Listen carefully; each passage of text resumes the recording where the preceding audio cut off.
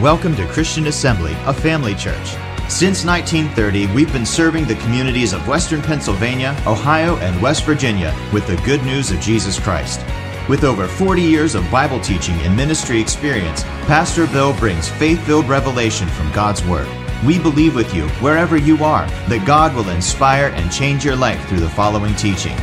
For more information about Christian Assembly, follow us on social media or visit our website at cafamily.net.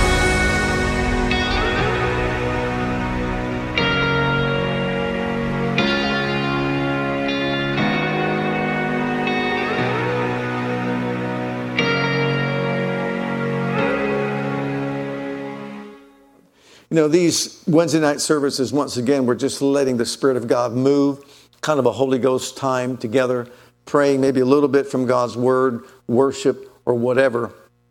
Tonight, I just want to kind of continue from last week and just share a little bit and talking about being filled with all the fullness of God. Paul prayed that, and we'll get to that in just a moment. But last week, we talked about how David attempted to bring the Ark of the Covenant back to Jerusalem in Israel 2 times. The first time he failed to do so. And the reason why he failed to do so was because they basically took the things of God lightly. Uzzah lost his life in the process of doing so because of the way he was thinking about what was going on. It's very easy for anyone to do that same thing as long as we've been believers, to take the things of God maybe lightly as the years go by and not be as, let's say, gung-ho about really doing things the way God wants us to do things. And taking some things for granted. God doesn't want us ever to take him for granted. And don't get me wrong when I say this. You know, I understand that we have a close, wonderful relationship with our Heavenly Father, and we want to call him Daddy, Abba Father. And that's wonderful. But sometimes you can get to a place that we lose a lot of respect for his presence. You see, they were moving, transporting the presence of God. And they thought that they could just do it the way they wanted to do it. Well, guess what? They found out you don't do that. You don't do that. You do it God's way, not your own way. Now, the second attempt to get it back to Jerusalem was successful. And why was it successful? Because David regained once again a sense of holiness of God, the greatness of God, the power of God, the presence of God being so overwhelming that, look, we do things God's way and not our way. And so once he regained that sense of an understanding of his presence and his holiness, he called for the Levites to come and give him instruction as to how they were to carry the Ark of the Covenant, which was the presence of God. And success, of course, it was achieved because he did it God's way and not his way. Well, what does that tell us? Their thinking was wrong. They took things lightly. They thought they could just do it their own way. Uzzah thought we could just carry it the way we want to carry it. And maybe I can steady it because I want to steady it and all that. But he found out that that's not how we do things. And God is a holy God. And God says, look, it's got to be my way. And so he warned them, and they didn't take the warning. And as a result, they failed. But thank God they had an opportunity to do what? To make it right. Aren't you glad that he's a God of a second chance that can enable us to make it right when we do it his way and say we were wrong for doing it our way? We've all been down that road before, haven't we? Absolutely. Well, you and I are carriers of the divine presence and the glory of the living God. I know that's hard to hear because we know that we have this glory in jars of clay or earthen vessels. But every single one of us is a carrier of the divine presence and the glory of God. Everywhere we go, we're God's mobile home unit. Everywhere we go, he comes with us because he lives on the inside of us. As he said, I will dwell in them and I will walk in them and I will be their God and they shall be my people. And what he's saying is, look, it's a new day. I'm no longer on the outside, I'm on the inside. I will enter into you. You will become my temple. You'll be the carrier of my divine presence. And look, we can't really fully understand the depth of that statement because we look at who we are. And when we look in the mirror and you're thinking, I am the carrier of the divine presence of God. of the glory of God in the earth? That's hard to even swallow. It's hard to think that completely through. If it wasn't the Bible, we wouldn't have any understanding as to how that could possibly be true. But look at 2 Corinthians chapter 4 and verses 6 and 7. For God, who commanded the light to shine out of darkness, had shined in our hearts to give the light of the knowledge of the glory of God in the face of Jesus Christ. But we have this treasure. Oh, hallelujah, what a treasure it is. In earthen vessels, that the excellency of the power may be of God and not of us. We have this treasure. What is it? The light of the knowledge of the glory of God in the face of Jesus Christ. He's the one that commanded the light to come out of the darkness. And the light, of course, was manifest. Well, you and I were in darkness. And thank God he commanded the light to come out of the darkness. And praise God, we were then brought into the family of light, the kingdom of God. And you and I have become the very temple of the living God, the sons and daughters of the living God, the carriers of the divine presence. Well, if they had to be cautious as to how they carry the presence of the Lord in back then, how much more, since it's so much closer to us, are we to be cautious when it comes to carrying the divine presence of God in our lives? Remember, he said, come out from among them and be ye separate, says the Lord. And I will be a God unto you and a father unto you, and I will dwell in you and I will walk in you. What he's saying is, look, it's a brand new day. You've got a brand new life. You're my vessel now, a vessel of righteousness. You're an instrument, a tool of righteousness in my hand. Your body belongs to me. Your soul belongs to me. You belong to me. I purchased you with the blood of my Son, and now you're mine. And the way you conduct yourself, the way you live your life should be in line with what I spoke and said in my word. Amen. This should be every person's goal. You know what Paul's goal was? I want to know him so intimately.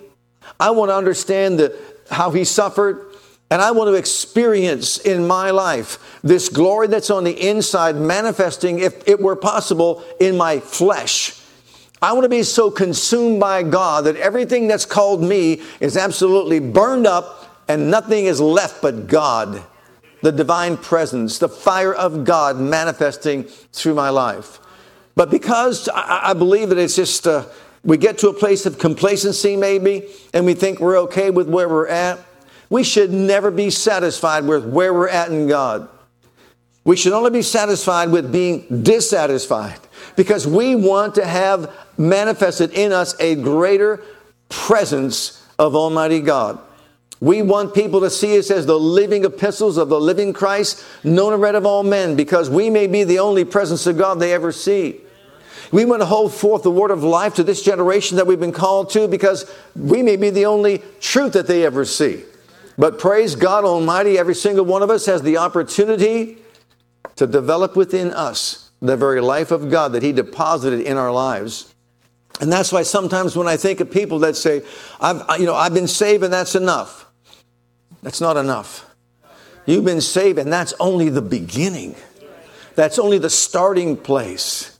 As far as your journey is concerned, as far as your race that you have to run, you're only at the starting gate right then.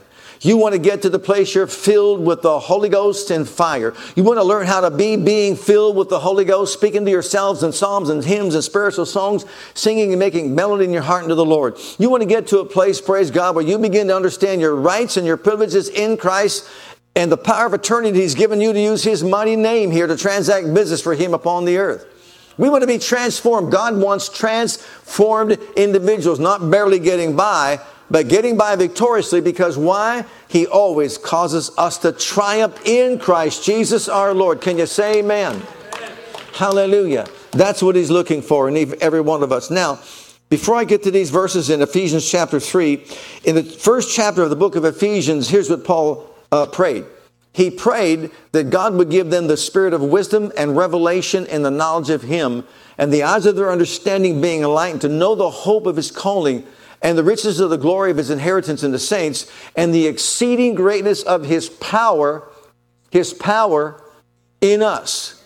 The power that He used to raise up Christ from the dead, far above all principality, power, might, name, and dominion, and every name that is named, not only in this world, but also in that which is to come. You talk about a revelation when we say, open the eyes of my heart, open the eyes of my understanding. Show me how I have authority here. Reveal it to me in a deeper way, that I've got authority here upon this earth by using the name of Jesus. And that name must be bowed to by every demonic influence, every power of darkness, every force of evil must bow when I mention the name of Jesus, not because I'm somebody special, but praise God, because of that name is to be honored in all realms of life. Heaven, earth, beneath the earth, in every realm, everyone bows to the mighty name of Jesus. And we're the only ones that have the privilege to use that name. So he's telling this church over there at Ephesus, look, you've got to understand your authority. You have to understand the inheritance that you have. You're not a pauper here in this life. You're not a beggar just barely getting on through life. You are a child of the King. You're an ambassador for Christ. You belong to a royal family. And you have the right to use the power and authority of the name of Jesus to transact business for Him here, this side of heaven, praise God. And everywhere we go and anywhere we go, praise God, He'll show Himself to be more than enough in our lives if we'll just take that bold stand and do what He's instructed us to do. But that was the first prayer in chapter 1. But then we come to chapter 3. And boy, does he roll up his sleeves and really get into it with regard to the miracle working power of God in our lives. Chapter 3, here we have the cause, the force, the driving force behind his prayer. The first two verses in verses 14 and 15, let's read them. Look at what it says. For this cause, to this end, I bow my knees to the Father of our Lord Jesus Christ, of whom the whole family in heaven and earth is named. What an introduction to a prayer. This is the reason why I'm on my knees. This is what I want you to see. This is what I want you to know. This is what I want you to understand. Well, what is it, Paul, that you want this church to know now? You wanted them to know their power, the authority, and how they could use the name of Jesus. And the power of God that raised Jesus from the dead is the greatest of all powers. And we've got the right to use it. It's for the benefit of the church. But what now? Look at the next verse. In verse 16. That He would grant us something. That He would grant you according to the riches of His glory. Is His glory rich? Amen. To be strengthened with might by His Spirit in the inner man. These people are born again, Spirit-filled people. And He is saying, look, my prayer is that you'd be strengthened with might by His Spirit in your inner man. That word strengthened there, it means to be invigorated. It means to wax strong. It means this man on the inside, praise God, can be strengthened. And that's the prayer he prayed for them. Invigorated, empowered. My prayer is that you are strengthened, invigorated, empowered, and that you'll wax strong in where? Your inner man. With what? With might. See the word might there? It's dunamis. It's miracle working power. It's not just authority, but now it's miracle working power. That He would take the miracle working power that's been deposited in you and strengthen your inner man with it until you're so invigorated that everywhere you go, you're empowered. Praise God. You are bold. You are quick to stand for the things of Almighty God. Are you struggling out there with something? And we all struggle at times. But if you're struggling with this to overcome that or the other thing, and the prayers, a lot of people will say, well, deliver me from that. Wait a minute. What will deliver us from that is by being strengthened with might by His Spirit in the inner man. And when this man on the inside gets stronger and stronger and stronger by the dunamis miracle working power that's on the inside, praise God, guess what? Then that habit is going to fall by the wayside. Then that addiction is going to fall by the wayside. Praise God, the God on the inside is going to show Himself to be greater than whoever it is that's trying to get to us from the outside. Can you say amen? He wants us strengthened with might by His Spirit in the inner man. So our prayer should be, if we're going to pray, Holy Spirit of God, take me, strengthen me, invigorate me, empower me every morning, praise God. Let it be the voice that He hears coming out of our being. Strengthen me, empower me, give me the power, the might. Wax strong in Him, in my inner man, so that my inner man is rising up. You know, the strong spirit of man will sustain him in bodily sickness. Did you know that? A merry heart does good like a medicine, but a broken spirit dries up the bones, right? So what do we want? A merry heart, a strengthened heart, an invigorated heart, strengthened with the power of His might, with miracle working power on the inside, every single one of us. That's what our desire should be. And that's what he was praying for those people, that they would not be beggarly and weakened on the inside, in this man on the inside. John G. Lake said, if you could see the spiritual condition of so many believers, he said, you'd be so amazed and surprised. It'd be look like they were just like, if you could, let's say, compare it to like a person, maybe a skeleton. There's nothing but just a little bit of flesh pulled up over their bones, a very weakened condition. He says, and that's how most Christians are. If you could see that, he'd show you that's exactly how they are. They don't know who they are in Christ. They don't know what they have in Christ. And they're not praying and allowing the Holy Ghost just to take them and shape them and mold them and impart to them more and more and more of God, because they're not crying out for it. You seek me, you'll find me when you search for me with all your heart, is what he's told to us. So he wants us empowered by his Spirit in the inner man with what? With miracle working power, every single one of us. So what should our prayer be even tonight? Lord, strengthen me with might. Hallelujah, by your Spirit in my inner man. That's my cry. Why did Paul want them to know that? Because that's what he died for. And that's the only thing that's going to make us succeed. To be a carrier of this divine life, we have to know what's on the inside of us. To be a proper carrier of it. We could walk around full of murmuring and complaining and that sort of thing, and with our head hung low. Or we could rise up, put our shoulder back, and stand strong and just say, greater is he that's in me than he that's in the world. If you only knew what I look like on the inside. Hallelujah. If we only knew what we should look like on the inside. Well, look at the next verse. How are we going to get to this place where we're filled with all the fullness of God? Well, here it's coming. That Christ may dwell, abide, take up residency in your hearts by faith. That Christ would dwell in our hearts by faith in this inner man. It means to permanently abide and manifest himself on the inside of us. That Christ would dwell in our hearts by faith. That he would inhabit us. Remember, Jesus said, in my name, there am I. He would inhabit us in such a way as by faith we say, you're not messing with me. You messing with me? You're not messing with me. You're messing with who's in me. Do you see that?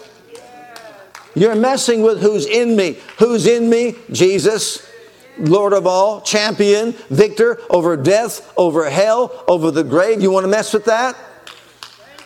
Go ahead, have at it. But he's already proven himself to be King of Kings and Lord of Lords, and the mighty one who's victorious, who said, I was alive, I was dead, now I'm alive, and I hold the keys of death, of hell, the grave. There's no greater. There's only one name, and this is the name of Jesus.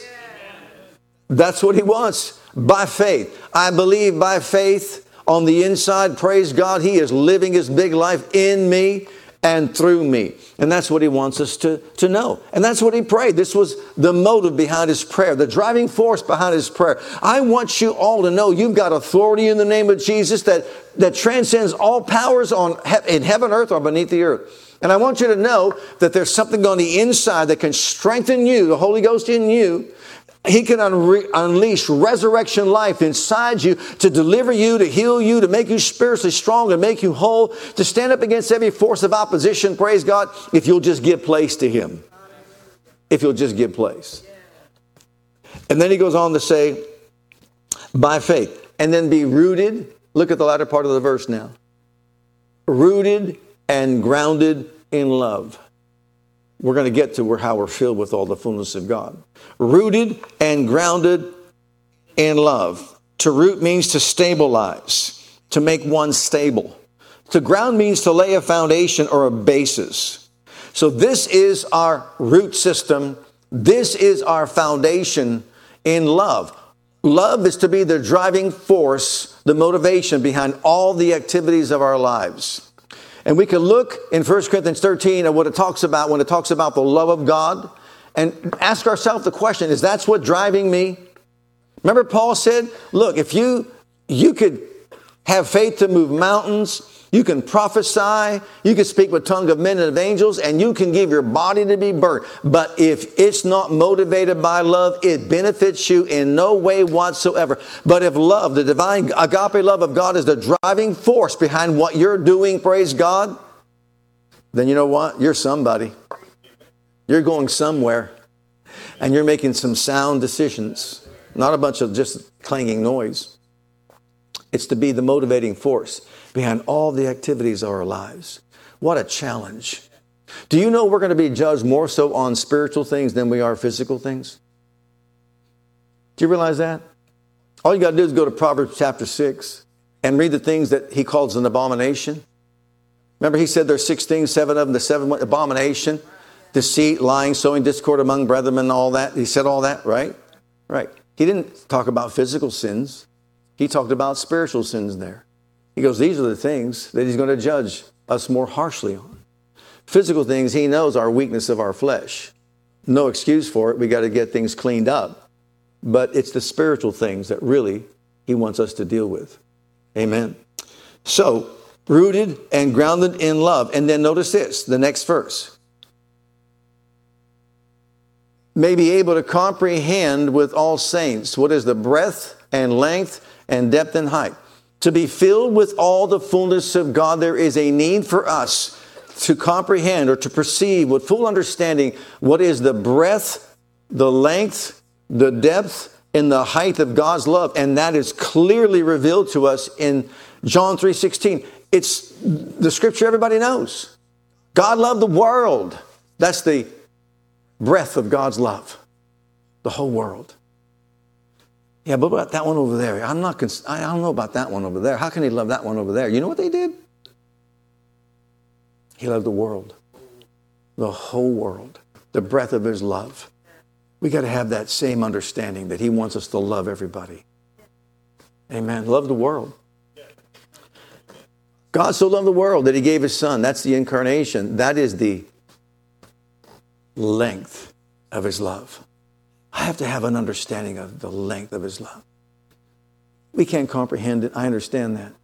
But what length would he go? The incarnation. He would leave heaven to come to the earth. That is the length of God's love. To what length would he go? To what length would you go to show love to someone? To what length would you go? Think about it. That's to what length he went. He was having a great time at the Father's right hand. He had his throne. He was full of glory. But the Father needed someone to help us to be saved, delivered, and set free. And Jesus said, I will go. What a revelation. What a decision that he made to, listen, for eternity to identify with man in the hypostatic union of deity and humanity. And that goes beyond our comprehension. We can't really touch any basis with that as far as our understanding. Our finite thinking can't even begin. That's why he's called the unspeakable gift. The unspeakable gift was not given by Santa Claus. The unspeakable gift was given by Father God. And his name is Jesus. The depth of his love is the crucifixion. That he gave his only begotten son. That's the crucifixion. He gave him to die in our place. To take our place on that cross and subsequently to suffer the wrath of God on our behalf. When we begin to comprehend and perceive with full understanding the length, the breadth, the depth, and then the height of God's love. And if this doesn't make you shout, get a new shouter. When he raised him from the dead, he raised us up with him. His whole goal was to do what? Plant us with him at the Father's right hand. To take us out of the miry clay and not make us just barely getting along Christians, but to seat us beside him in the heavenly places. He raised us up together and made us sit together with him in heavenly places in Christ Jesus, so that in the ages to come, he would show the exceeding greatness of his loving kindness toward every single one of us. That's the height of his love. Look at the next verse. And to know this love of Christ that passes knowledge, there's no understanding, that you might be filled with a small portion, with a little bit, all the fullness of God. Did he say that? Did he really say that? Did he really mean that? You mean you can be filled with all the fullness of God? You could be a carrier of the fullness of God? You could have in you and I can have in me this fullness of God, and we can be carriers of that presence of God in the world today. Oh my, what a prayer we should pray for ourselves. Look at the next verse. This is so let's say taken out of context, I should put it that way. And also it's misstated and misquoted. Now, everybody say now. Well, now what? Now that we have a revelation of the breadth and the length and the depth and the height of God's love for us, now that we have a revelation and we are strengthened with might by His Spirit in our inner man, now He's able, unto Him that's able to do exceeding abundantly above all that we ask or think, according to or in proportion to the power that worketh in us. Notice it doesn't say that the power that He has there on high, that the power He has at the right hand of the Father, but the power that works where? In us, which means it's operative in us. It's activated within us. You see, no matter who we are, where we're at, what we're going through, there is on the inside of us what is called dunamis, which is dynamite. That's where we get the word dynamite from. God's explosive power, but He's waiting for it to be activated in our lives. You say when it comes to you yourself, know this. He loves you with that same love. Its breadth, its length, its depth, its height. And He loves you so much, He knows what you're going through. Everything is open before the eyes of Him with whom we have to do. Everything. He sees it all. He knows it all. He knows what you're going through. He has the answer. He has the solution to our problems. But the thing is, He's waiting for this. I now know how much you love me. I now know how you will defend me. I know how you will fight for me. And I thank God I could go directly to you. Amen. It's not to go to somebody else. It's to go directly to the throne of God and obtain mercy and find grace to help in my time of need, because I belong there. He's my Father. He cares about me. He loves me. And so, Father, open up my eyes to see this truth, this revelation, that I have authority in the name of Jesus, and I'm strengthened with might by Your Spirit in my inner man. And you know what? I'm now going to rise up and say, You're able to do exceeding abundantly above what I can even ask or think, because Your power, I'm just releasing it right now in me. I'm letting it go, praise God. I'm just going to let it flow out of my life into the situation. I'm just to believe. You got the hard part to do it. You got to bring it to pass. I just have to believe. I just have to believe You'll shut the mouths of those lions, because I can't do it. But You are El Shaddai. You're more than enough. I have to believe that when I'm in the furnace, I'm not going to burn. Why? Because You are more than enough. You've got the ability. I just know You're releasing it on my behalf, because I belong to You. I know when I stand before the Red Sea and it seems humanly impossible that we could possibly do anything but die or become slaves to the Egyptian once again, because they're right behind us, they're trailing us. But praise God, You're more than enough to congeal the waters from one side to the other side and dry up the ground so I can get across. And when my enemy follows me, he will go under, because You fight for me, because You love me, because You care about me. Praise God. You're a carrier of the divine presence. We're all carriers of the very glory of God. We have this glory in earthen vessels, praise God. And you know what? He has our back. And He's able to do exceeding abundantly above all we can ask, all we can think, according to this power that we do what? Activate. And how do I activate it? By believing it by faith. I just believe it. I know it just goes beyond our comprehension, but praise God, I believe it. And look at the last verse. Unto Him be glory in the church You see how he's going to get glory in the church? Notice, not just for the time of the apostles, but throughout all ages or generations. All ages, all generations, world without end. Amen. Hallelujah. So we're going to pray. You want it?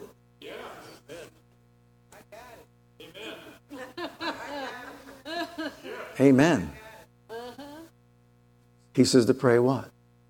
We could pray that prayer for ourselves. Father, strengthen me with might by your Spirit in my inner man. Because I want Christ to dwell in my heart by faith. I've got a world that's warring against this, but you know what? You're greater in me than what I face in this life. Show me the breadth, the length, the depth, the height of your love that passes knowledge. Praise God. And fill me with all your fullness. Fill me with all your fullness. I empty myself to be full of you, filled with you. I give myself to you. Let's all stand.